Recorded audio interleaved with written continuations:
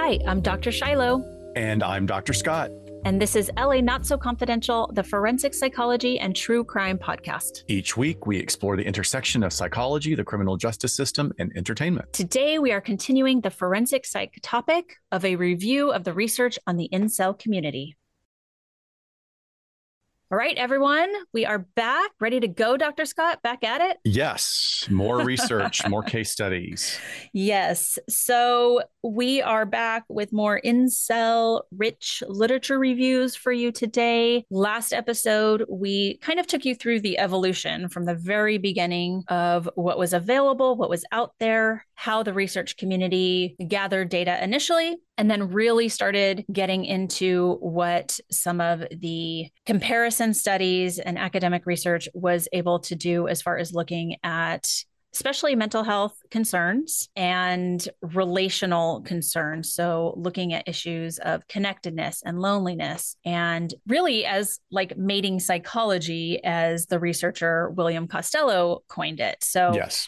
Super interesting stuff. We are going to kind of take a springboard from where we left last episode and looking at like, what does this all mean for safety concerns, for dangerousness? We left off really talking about, especially with the case study, looking at threat assessment and how that's very tricky. Right. Yes. So you can have some systems in place. You can have people seeing something, saying something. And again, as much as we would love to, we cannot predict human behavior. We are just going to scrape the surface today with what people are thinking about and observing when it comes to how we label the incel community and what danger they pose. And I think when we ended last week, we said, look, this is literally a handful of people, but what does it mean and how can we learn from it and how can we prevent these attacks to the best of our abilities? So with that, we're going to just jump back in. Right. So we ended last week with a brief case study out of the UK that was,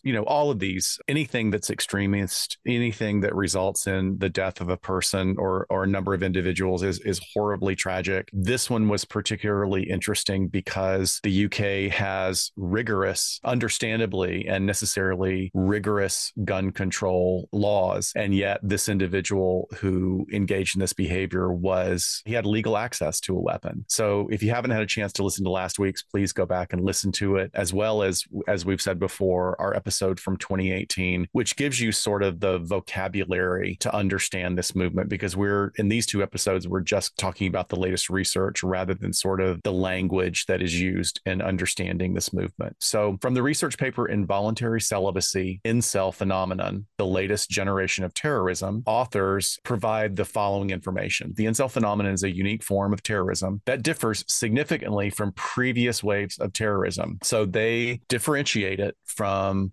anarchism, anti-colonialism, left-wing extremism, and religious attempts at extremism. So unlike these well-understood forms of terrorism, the incel phenomenon is generally characterized by this very, very distinct and separate ideology that bears no resemblance to any of the ones before. Additionally, this paper reveals and asserts that the incel phenomenon is the only form of terrorism that does not directly target the state entity. Very interesting. I think that there's probably some overlap in ideology and extreme belief systems. Oh, yeah. But it is very distinctly carved out here as the only form of terrorism that doesn't directly target the state. Very important for any efforts at threat assessment. Of course, there's going to be academics who disagree, which we love disagreement because disagreement leads to more conversation. So authors Ryan, Dury, Smith, and Zimmerman will point out that the U.S. State Department's definition of terrorism includes, quote, premeditated, politically motivated violence perpetrated against non-combatant targets by subnational groups or clandestine agents. So really, incel violence can meet all of these criteria in spite of the fact that incels have not yet formed organized violent groups or cells that have been revealed. I'll just say that we know of. Yeah. So already we're seeing kind of a smattering of different opinions about definition of what terrorist organizations or cells can be and whether or not people from a variety of backgrounds, we're looking at mostly like government researchers up to this point, of how they feel that incels fit into into that or not? So they go on to say that it's very crucial that you recognize incel attacks as a form of terrorism and that necessary steps are taken to explore that underlying ideology that's going to be the driver of this violent extremism. And then they go on to say that by doing so, they can work towards preventing future attacks and protecting innocent civilians from harm. So our colleague Nama Cates really explored this controversial ideology known within the incel community as black pill. And she noted that the term itself is misleading because there's really no absolutely clear ideological pursuit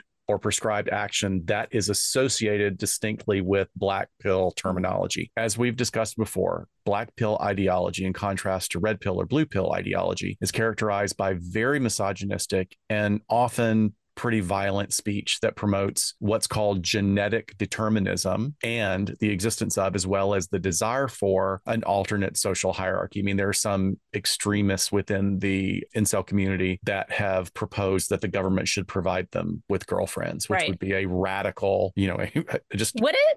No, I'm just kidding. You don't say. Really? I know I think for our listeners, that's probably would be considered radical. Maybe for some it isn't. I've probably aged out as one of the people that would be assigned. So yeah, I think you're looking pretty good, but I don't want to objectify you. Oh, thank you. But there's the belief then that the current hierarchy is against us, and then we need to reestablish hierarchy in a form that suits us as well. So it's very clear that feminism and modernity is very often targeted by incels. So going back to what they would consider a more traditional gender roles, which is really hilarious because as anthropologists will tell you, it's like that's actually never really been a thing. Like yes, there have been periods where gender roles have been very strictly defined, but there's just as many examples throughout cultures around the world where that's not so much been the case. In terms of violent attacks, Nama points out the attackers often engage with the incel community online, but that the majority do not strongly support that violent rhetoric of the black pill ideology. Rather, they will share some similar grievances and they may have a stronger correlation with other mass murder events like the Columbine shootings. So despite the unhealthy and violent nature of these forums, Nama argues that the threat posed by the incel community is often really exaggerated, and it's exaggerated by media. And then she goes on to emphasize that there's no online to offline coordination within the community. When I read that, I thought that just was so fascinating because like when you read something that's new, that's been introduced, it makes you immediately go back and look at all the existing research. And that is an incredibly important point to make, that there's no online to offline coordination within the community, and that so far there's been no pursuit of an actual revolutionary agenda. So that goes back to our earlier point about attacks against the state, right? Yep. So instead, the community primarily exists as a network for socially isolated individuals. Nama goes on to state that the positive avenues of inclusion for the incel community should be examined and pursued, rather than taking a continuous tact of demonizing and further marginalizing this community that already feels that they are victimized. She makes a really great point that misogyny has always had a significant overlap within the ideology of those who feel socially isolated and those that are found to be violent individuals, and that this should be taken into account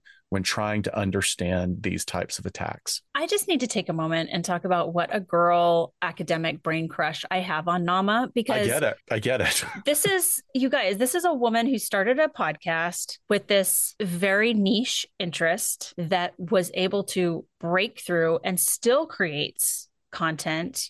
She started a little bit after we did. Yeah. And has now been published in more academic journals than I have in the last few years. And I'm just like, not only the study we cited last week where she teamed up with these organizations and researchers, but this paper that we're citing from is just her. And it's almost an opinion piece, but it's in an academic journal, and it's everything she's learned and her opinions based on that. And I think it's amazing. I think we should have her on a live stream just to talk about like what she thinks about all of this and how it's gone for her. I mean, what a wild story. I think it's incredibly impressive, and I'm humbled by it, because here's someone who comes from, she certainly has an academic background and a fine arts background. I would go as far as to opine myself that Nama's background in the arts made her absolutely perfect for creating what we would call therapeutic alliance with these individuals in order to really get them to open up. And I think we have to say, like, you and I are in the position where we have to call it that she is giving her opinion. But the only difference is she doesn't have a bunch of letters after her name. She's self-educated in all of this research. And I just give enormous props for that. I just think it's amazing. Well, Nama, we're giving you an honorary doctorate from LA Not So Confidential University. Yes, absolutely.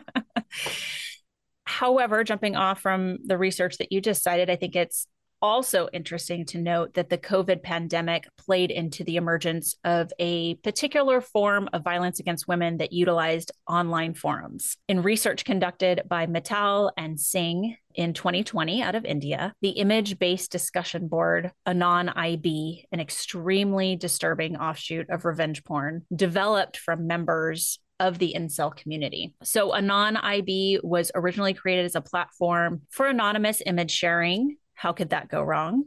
Right. What could possibly go wrong here? I mean, there are aspects of Indian culture that have noted problematic issues within gender roles, male role norms, and caste challenges. I mean, it's on Quora. There are really jarring accounts of women traveling alone in India and what they deal with that are really quite alarming. Yeah, I have friends that are Indian that would not go back by themselves with their families as women. Yeah.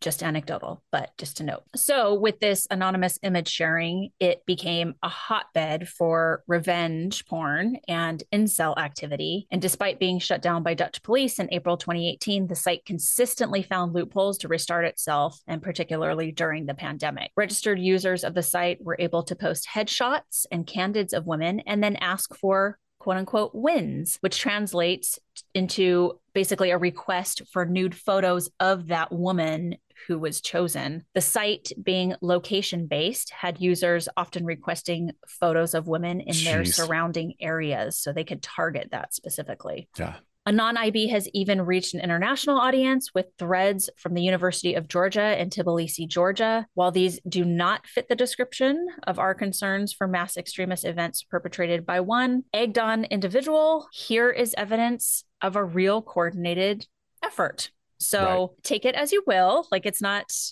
the coordinated mass attack of the century or anything, but it's violence, right? It's a different type of violence. It's like the discovery of the guys, like another, what was it? They just discovered somebody at Disneyland that was doing the upskirt photos, like this is a form of violence. And so now we're seeing the emergence of, there is a coordinated effort for impinging on the rights of people. And then especially when you're not just doing it behind the safety of a computer screen, but you're also geolocated. You're geotagging this entire thing. That adds an incredible level of dangerousness. Yeah, you're crowdsourcing violations of all sorts. So Toronto researcher Alex Painter, in his paper, rather directly titled "Incel Violence, Misogynists Are a Special Kind of Stupid," he takes, I love the two cheeky titles that we've had today. It's pretty great. I saw this. When I pulled this, I was like, there's no way my dissertation chair would let me title something that. I know. Well, it's a paper, so we don't know. It might have been, something, not dissertation, but he takes an exploratory approach into his understanding and also his interpretations of the motivations for violence that is perpetrated by this extremely small subgroup of the incel community. And he focused on three aggregates, which are, again, wonderfully thought out. He points out that cognitive evolution and the popular incel methodology of citing or referring to Darwinian sexual selection and natural selection is used often as justification for their actions. So that's very important to note. And then that there is a possible link between incel violence and white supremacist violence, very problematic. Yeah.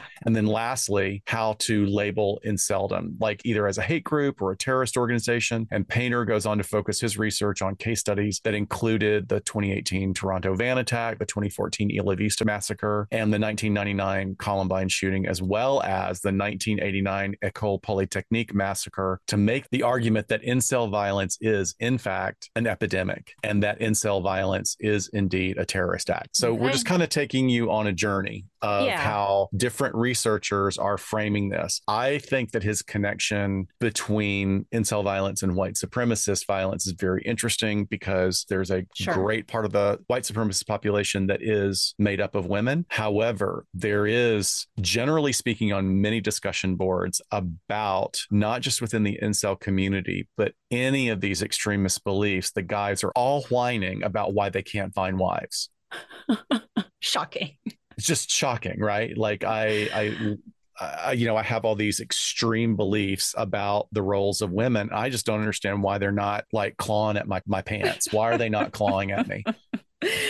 There's this TikToker that she goes on the like very conservative dating sites and starts talking to men and then like screenshots her stuff and posts it. And it's like where she's telling them, yeah, I really don't think women should be allowed to vote anymore. What do you think? Just like puts out these ridiculous, this bait to them to just watch them go off. And they think they found like the perfect woman.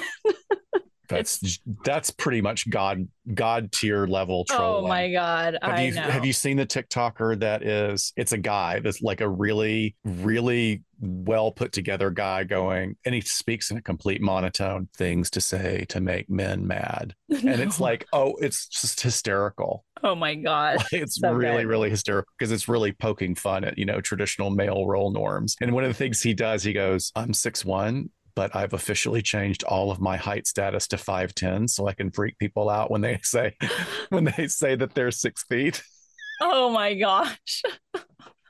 Because that is a huge thing in the online dating forums too, is height. Right. Height cell. All right. Get back on track, guys. Come on. Sorry. Let's go. So there's a master's thesis that this researcher completed for his degree in computational science. So outside of sociology. I'm here for it. Let's see what we could do with all of these. And this was at Linköping University in Sweden by author Aaron Kiss. And he sought to determine whether incel online participation leads to an increase in the expression of misogynistic, harassing, nihilistic, and morally outraged messages. The research also investigated whether users become more aligned with the general perception of incels in previous scholarly work. And his goal was to determine whether active participation on the website leads to radicalization or this increased nihilism that we sort of are starting to attribute now to what radicalization actually means. Hence, that feels like it's one step closer to violence. That's why it's so important. We talk about this. And I think we're also borrowing from terrorist acts, right? Because when we hear the term radicalization, you think people have been radicalized to ISIS or, other foreign terrorist groups. So we're sort of trying to fit some of these incel puzzle pieces into that larger framing of groups that are extremist, groups that are terrorists, but does it really fit? So the language is the same, I guess is what I'm saying. So his study analyzed approximately 5.38 million posts published over 4 years on the incel.is website. So the findings from this author are, and I'm going to use a quote from this because this is very like computational sciencey language. So he reveals you just said sciencey. I love it. This is so sciencey. I know. What did the sciencey guy say, Dr. Shiloh? He said, quote, that active participation on the website leads to temporal user level radicalization trajectories and increased nihilism. So he, crunching numbers, is seeing, yes, this is heading in a way where the more people are participating, the more serious their posts are getting. And so he's saying that over a span of time. Yes. So the longer they're engaged is definitely related to the more nihilistic, the more angry they get. Yeah. So specifically the duration of active participation as measured by days. Okay. And then the number of posted messages positively predicts the count of moral outrage, misogynistic,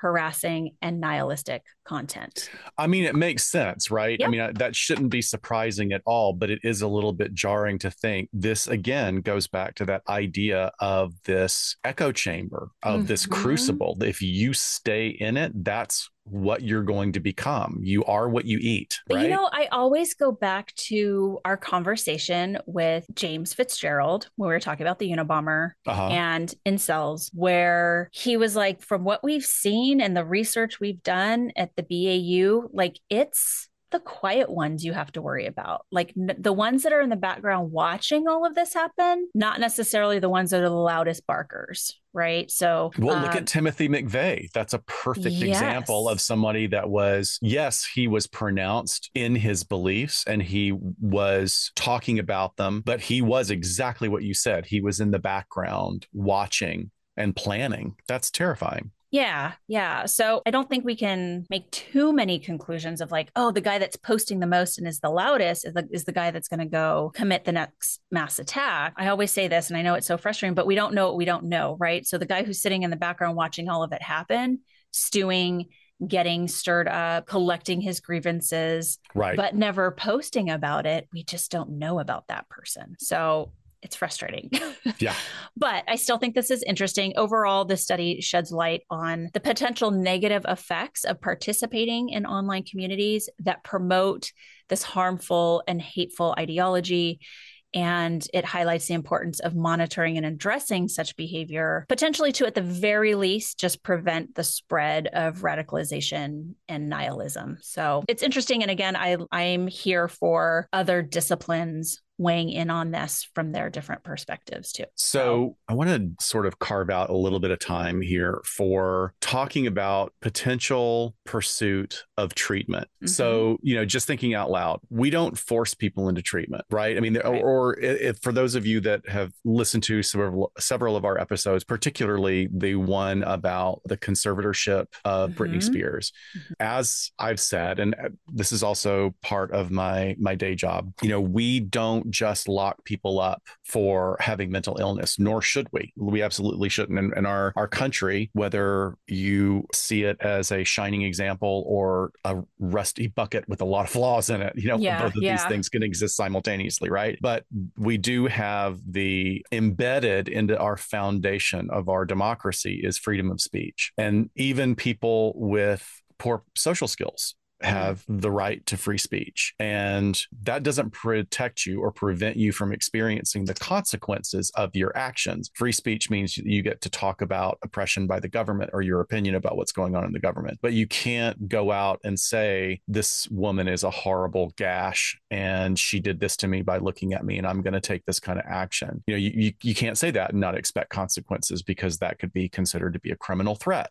Right. Depending on how serious it is. But our system now is not really set up to look at all of these potential statements that are going to be made and fit them into a rubric and then determine how dangerous that individual is going to be and then to mandate treatment. Basically, you can lead people to water. Here is something for you to nurture yourself on. We think that your life is going to be better. Are you willing to take the leap? And like I said, I think I referred to it in the previous episode as the horrible familiar. It's what we talk about in clinical terms, mm-hmm. that if you have found your sense of self and your sense of community within an ideology, no matter how toxic that ideology is, it has become part of your identity until you decide that it's time to excise that part from yourself, right? So that's just a big way of saying, wow, what do we do? Because people can always tell us to go pound sand. We can go knock on the door and go, hey, you know what? We just got notification from somebody in Indiana that saw your Instagram post and it was reported to the FBI. The FBI reported it to the county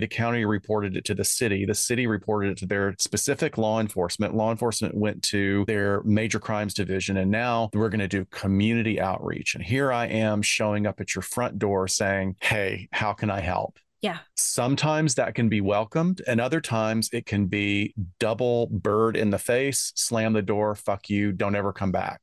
Mm-hmm. Mm-hmm. That's the reality of many of these cases. It is. It certainly is. And thank you for laying that out, because I think we can have all these preconceived notions of what it should look like and how the systems should be perfect and play out, especially as we consider more ways to implement mental health into Yeah. some of these traditionally like law enforcement systems. But I think when you said you can lead a horse to water, it struck me that look at the I work think that I said, I completely messed up that metaphor and said you could lead a person to water. And then I tried to fix it. So oh, did sorry, you? folks. Yeah. Oh, But yes, okay. Well, we're going to that's what go I with what heard. Shiloh says. It's like you can lead a horse to water. You can lead a horse or a person to water, whatever. We get You the can lead Scott analogy. to water, But he prefers mimosas. but he will Um, drink it because he wants to stay hydrated and retain his youthful glow. There you go. Jesus. Here we go. So I think about the work you and I did in sex offender treatment. And Oof, yeah. there's a Yeah. case where you can mandate people that are legally bound to go to treatment as part of being on parole. They can go back to prison Because they committed a crime. because they committed a crime. Right, right, Yes. right. This is totally after the fact. So, yes, apples and oranges, but there they are. And we can only work with what they give us, right? Still in that Even room. within mandated treatment. Yes. Yes. You can only work with what you're given. Right. So we've had those clients that are, if they could give us double middle fingers, they would, but instead they just sit there with their lips sealed and we can look at the documents about their offense and their behaviors and maybe some statements they made in the past. But if they're not in the moment giving us the thoughts in their head, so we know which way to help work with them to reduce recidivism, we kind of got nothing. We can talk at them and maybe it's sinking in, but they're not going to make any big strides in therapy. So hence the challenges and the challenges specific to forensic psychology and treatment and just the systems at large. But yeah, I think, as we're going to give you another case study in a second here, but I think as we kind of reflect back on all of the research that we've covered and everything that's out there, and honestly, there is so much now on incels that we really hit the highlights. There's a lot of other stuff out there. Some of it's little like, okay, like that's interesting, but doesn't like add too much to this conversation. Yeah. And the thing that worries me about that is that there's more research, which is great. I have no problem with that. I love that there's collaboration and consultation within the community of research on this phenomenon. That's so important. What really worries me is in that slow, like the water level has risen to where now it's going to start spilling over into the common vernacular. And people start making assumptions. Like it's sort of like the mental health TikTok phenomenon where people are logging on and saying, did you know that 30% of and I love I think she may be Eastern European, the psychologist that jumps on and goes, no. Oh my God, she's the best. I love her. Good. We She's love like, her. come at me. Yeah, but this is another phenomenon like this where major talking heads who are incredibly wealthy and have been on television for years as content creators will just start jumping on, throwing the incel label at any attack that occurs, and that doesn't help. That muddies the water. Absolutely.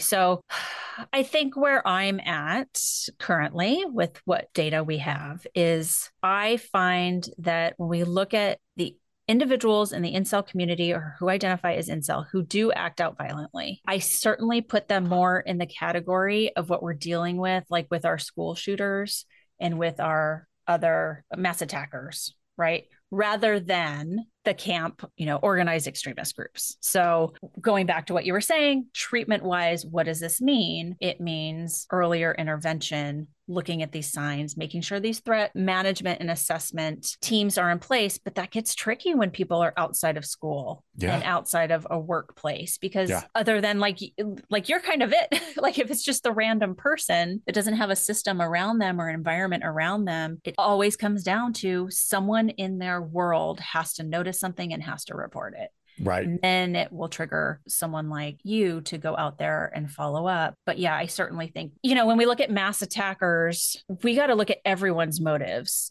And maybe a few are kind of in this grievance world of inceldom, but then like the other 95% or whatever, I'm just throwing a number out. That's not a hard number, but maybe the rest of the majority, we could find a dozen more categories that we could kind of chop them up into. But I think the base information is the same. It's the depression, it's the loneliness, it's the anxiety mixed in with some sort of grievance holding that is fueling the anger, and high suicidal ideation where they're going to die by suicide or suicide by cop, and they're going to take other people out with them. Yep. We talk about that fluidity between suicidality and homicidality. That's always a huge danger marker right there. Yeah. So the research isn't perfect. It's sort of exactly where I would expect it to be right now in this evolution of kind of the larger world, even knowing what the hell an incel is. So academic work is always playing catch up, right? Yes.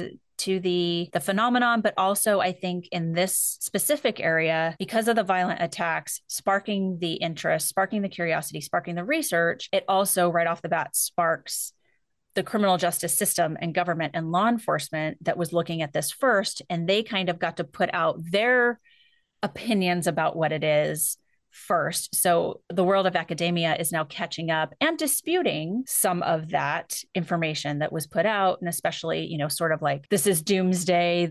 One of these researchers even used the term epidemic, just the overall dangerousness. So this feels like researchers are now kind of balancing that back out and going, whoa, whoa, whoa, whoa. Like, let's see what this really is and how often this really happens. Anything you want to add to your overall just thoughts on this, Scott? No, I think we got more to talk about after our next section. We're going to give another case, and then we're going to give you some more of our heady thoughts. Yeah. So, yes. Right. So on this note, I mean, we don't really, as a whole, as a collective, we don't really consider that inceldom was a thing before like 2014-ish, when a quite notorious incident happened. And not that they need any glorification anymore or any historical context to their story for their sake, per se. But you and I thought it was important that we look at a really early case that we came across in doing our research that predates the internet. And what we're doing here, the purpose is to see what similarities might have been at play with this person's story and what we know. And, also is like, what sort of camp or category does this even fall into? On December 6, 1989, a tragic event unfolded at the École Polytechnique at the Université de Montréal. A young man entered classroom number 230, armed with a hunting knife and a Ruger Mini 14 rifle. He ordered the men and the women to separate and then commanded the men to leave the room. With only the women left in the room, the young man loudly asserted, "I am fighting feminism," before opening fire from left to right, killing 6 of the 9 women present. He then proceeded on to other locations in the school, leaving a complete trail of devastation in his wake. And again, this was 1989. So after an incredibly long 20-minute rampage, the attacker had successfully shot 27 people, resulting in the death of 14 of those victims, all of whom were women. At this point, the attacker turned the gun on himself, muttering, "Oh shit," and then pulling the trigger. This horrific event went on to be known as the Montreal Massacre, which was the deadliest shooting in Canadian history until April 2020, when a gunman in Nova Scotia perpetrated 16 attacks over a 13-hour killing spree. Horrible in itself. Mia Bloom, who is a professor at Georgia State University, has written extensively on this in a really wonderful paper that you can find in our show notes. And she asserts that if the attack had happened today, the attacker would have been considered an incel. And while his motives may never be fully understood, his actions serve as a real reminder of the strong danger of misogyny and the need to continue efforts to combat gender-based violence. What we do know about him, without giving his name, is that he was born the son of a Canadian nurse and an Algerian father who was a businessman. His father was noted to engage in intimate partner violence towards his wife. He was known to be very contemptuous of women, and he basically abandoned the attacker and his mother when the attacker was age 7. And this began a long history and a downward spiral of the individual who became the perpetrator of this violence. Yeah. So despite what we know about this attack and perhaps the nature of his motivations, the Canadian and world media largely overlooked this aspect of the tragedy. Maybe we just didn't have the words for it back then, especially with someone saying, "I'm fighting feminism." I mean, 1989 might not Yeah. have known how important that is, or is this just, a guy off his rocker? Because how many sort of school shootings or university shootings were there back then, especially this nature? I mean, this sounds like it could be happening today, right? Gunmen entering Yep. classrooms. So instead, many people just dismissed the attacker as a madman, failing to connect his violence to his hateful and misogynistic attitudes towards women, while there was an acknowledgement at the time that his actions were a clear example of at least femicide, right? But it would be years until people put together, this term incel. So every year on December 6th, Canadians come together to honor the victims of the Montreal Massacre and other femicide victims on the National Day of Remembrance and Action on Violence Against Women. For a rant, what do you think? Do you think this is like the first incel attack? Because that's how it's framed in some of the articles and postings we've come across. Well, I think Ms. Bloom makes a really good point that this could be definitely sort of a precursor or a progenitor for incel type ideology, much like, Fitz was saying that Kaczynski absolutely fits that as well. We said that and he agreed with us. Okay, sorry. We theorized that. So there, Fitz. Yes. But I mean, it is interesting that, that this is someone who, in comparison to the Toronto van incident, that particular individual who did identify as an incel hits a lot of the same developmental and life challenges that the Montreal Massacre individual does. Yeah. So we're talking about problems in school, interpersonal challenges, application to be in either law enforcement or the military, and then getting rejected, trying to follow a particular academic pathway in college, not being able to do it and having to move to something that was not what they wanted to do, as well as then focusing all of their problems as being a result of women working in non-traditional roles or women marginalizing men. So this perpetrator of the Montreal Massacre does have a lot of psychiatrists and psychologists post facto doing forensic evaluations on him. And the diagnoses have a range of a personality disorder to psychosis to attachment disorders. But like you said, there's now been decades since this occurred. But I would say probably even more so than Kaczynski. Kaczynski had a lot going on and he met some of the rubric, but I think Ms. Bloom is really onto something. Yeah. I mean, clearly there's the targeted victims. I mean, you can't get more clear than that. I mean, absolutely. And I think when I was reading about this story, I thought, what an interesting evolution once we did get the term incel and all of the little nuances that come with the ideology, with not just hating the women and the Stacys, but also the Chads, right? So it's not like this guy had that information from this echo chamber of web-based forums to go, oh, you know what? All you preppy, good-looking dudes, I'm going to kill you too, because you're part of the problem too. He was just like laser focused on the women. So I think it certainly fits with just kind of looking backwards and kind of seeing what other attacks can fit in this. Clearly, it stands out because it takes place at a school, clearly because it's a mass shooting and in a country where that doesn't happen as often as here. It does happen in Canada. It's not like Canada is free from mass shootings. I think that's a misnomer. So I think what I don't like is that we have to go back and kind of label a first attack.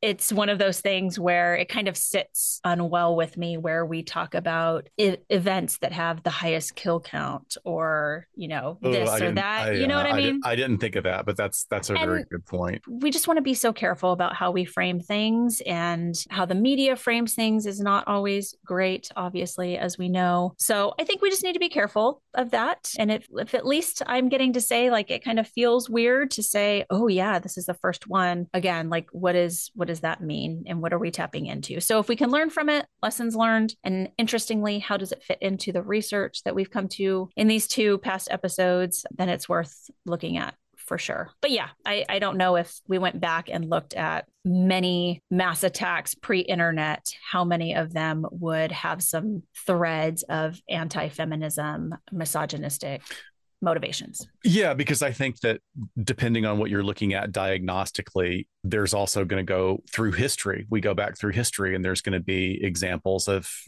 Yeah, of course.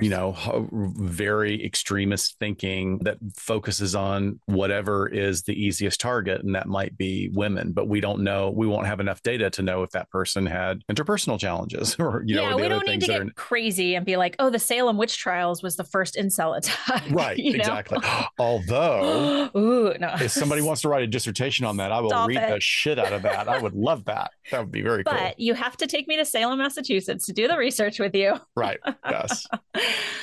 All right. So, just some closing housekeeping since we jumped right in as if you could forget, but we don't want you to forget. Our May 20th live show is coming up in just over 10 days from when this drops. So, we are pulling out all the stops and so excited to just see you guys. So yeah. And if you're local and you're interested in coming, or even if you're only local and you can't come, or if you're not local and you can't come, please consider, this is like our first, we did a live event with Rebecca Sebastian that was sort of our try right before COVID. It was our first effort and it really worked out well. It was small, It was manageable. This is something that's literally 3 times that size. And we really want to get people there because we think it's going to be a blast. So if you could please take our social media post and post it on your social media to get us out there a little bit. We don't generally ask for this kind of support because we're a smaller podcast, but we would love to get a lot of people there to see not only what we feel like we could bring to it, but also our wonderful colleagues at LA Meekley and Hollywood Paranormal. We just love them so much. And this is going to be, we're just going to have a blast. Well, and, we are so grateful to the Heritage Square Museum and a good portion of this profit is going to go straight back to the museum. So Scott and I, the podcast, are regular donators to the museum. They have just been so kind and treated us so well. And, we feel like Corey, their executive director, is part of our family. She's part of our Patreon family. Yeah. But she's also been a wonderful mentor to my daughter and is just a lovely, lovely person that loves history, loves Los Angeles, loves preservation. And we couldn't think of a better way for our money to go back into our community, with this being an LA-based and highlighting LA-based podcasts. So super excited. Go to Eventbrite. You can either search LA Not So Confidential, because that's who's hosting it, or you can look up the title, which is Macabre Mansions and Haunted History, and you should be able to find the tickets. The links will be in the show notes. And then, of course, we'll be seeing you guys in London soon as well. So not only will we be presenting on the main stage at CrimeCon UK, of course, we'll have our booth, but Friday, June 9th, we'll be doing a meetup at Bike Shed London. Super cool venue with Aaron and Justin from Generation Y, and just come by, hang out. If you can't go to the event, come by and hang out. So we have so many opportunities to see you guys. We cannot wait to kick off summer. Awesome. All right. Well, with that, thanks for hanging in there. Thanks for revisiting this topic with us. Always here to bring you on a journey, even if it's years later, to update you on research. We're good for it. And we will have our vintage episode next week, followed by our documentary review. And with that, we'll see you next time on LA Not So Confidential. Thanks, guys. Bye, folks. Bye. We sincerely thank you for spending some time with us today. LA Not So Confidential is part of the Crawlspace Media Network in partnership with Glassbox Media. Each episode is hosted, produced, and written by Dr. Scott and Dr. Shiloh. Our post-production editing and sweetening magic is handled by the multi-talented Jason Usry of Ear Cult Productions. The LA Not So Confidential theme, entitled Cool Vibes Film Noir, is composed and performed by the talented Kevin MacLeod. He graciously allows us to use his music via a Creative Commons Attribution license, and you can check out all of Kevin's amazing work on YouTube. All of the resources for each episode can be found on our website at la-not-so-confidential.com. You can find us on Instagram at LA Not So Podcast, on Twitter at LA Not So Pod, and on Facebook at LA Not So Confidential. Media inquiries and bookings are scheduled at alienistentertainment@gmail.com. Please join us each month on Saturdays at 4 p.m. Pacific Standard Time for a live streaming and very interactive broadcast on YouTube entitled Behind the Couch. Stay tuned to all of our social media for our live streaming scheduling announcements. Subscribe to LA Not So Confidential so you never miss a new episode. And lastly, we'd be honored if you joined our Patreon at patreon.com/LA Not So Podcast. With a subscription, you get an ad-free listening experience, and you'll be the first notified about upcoming live events, social gatherings, and super cool swag coming your way. Thanks for listening, and join in with us next time on LA Not So Confidential. Bye, folks.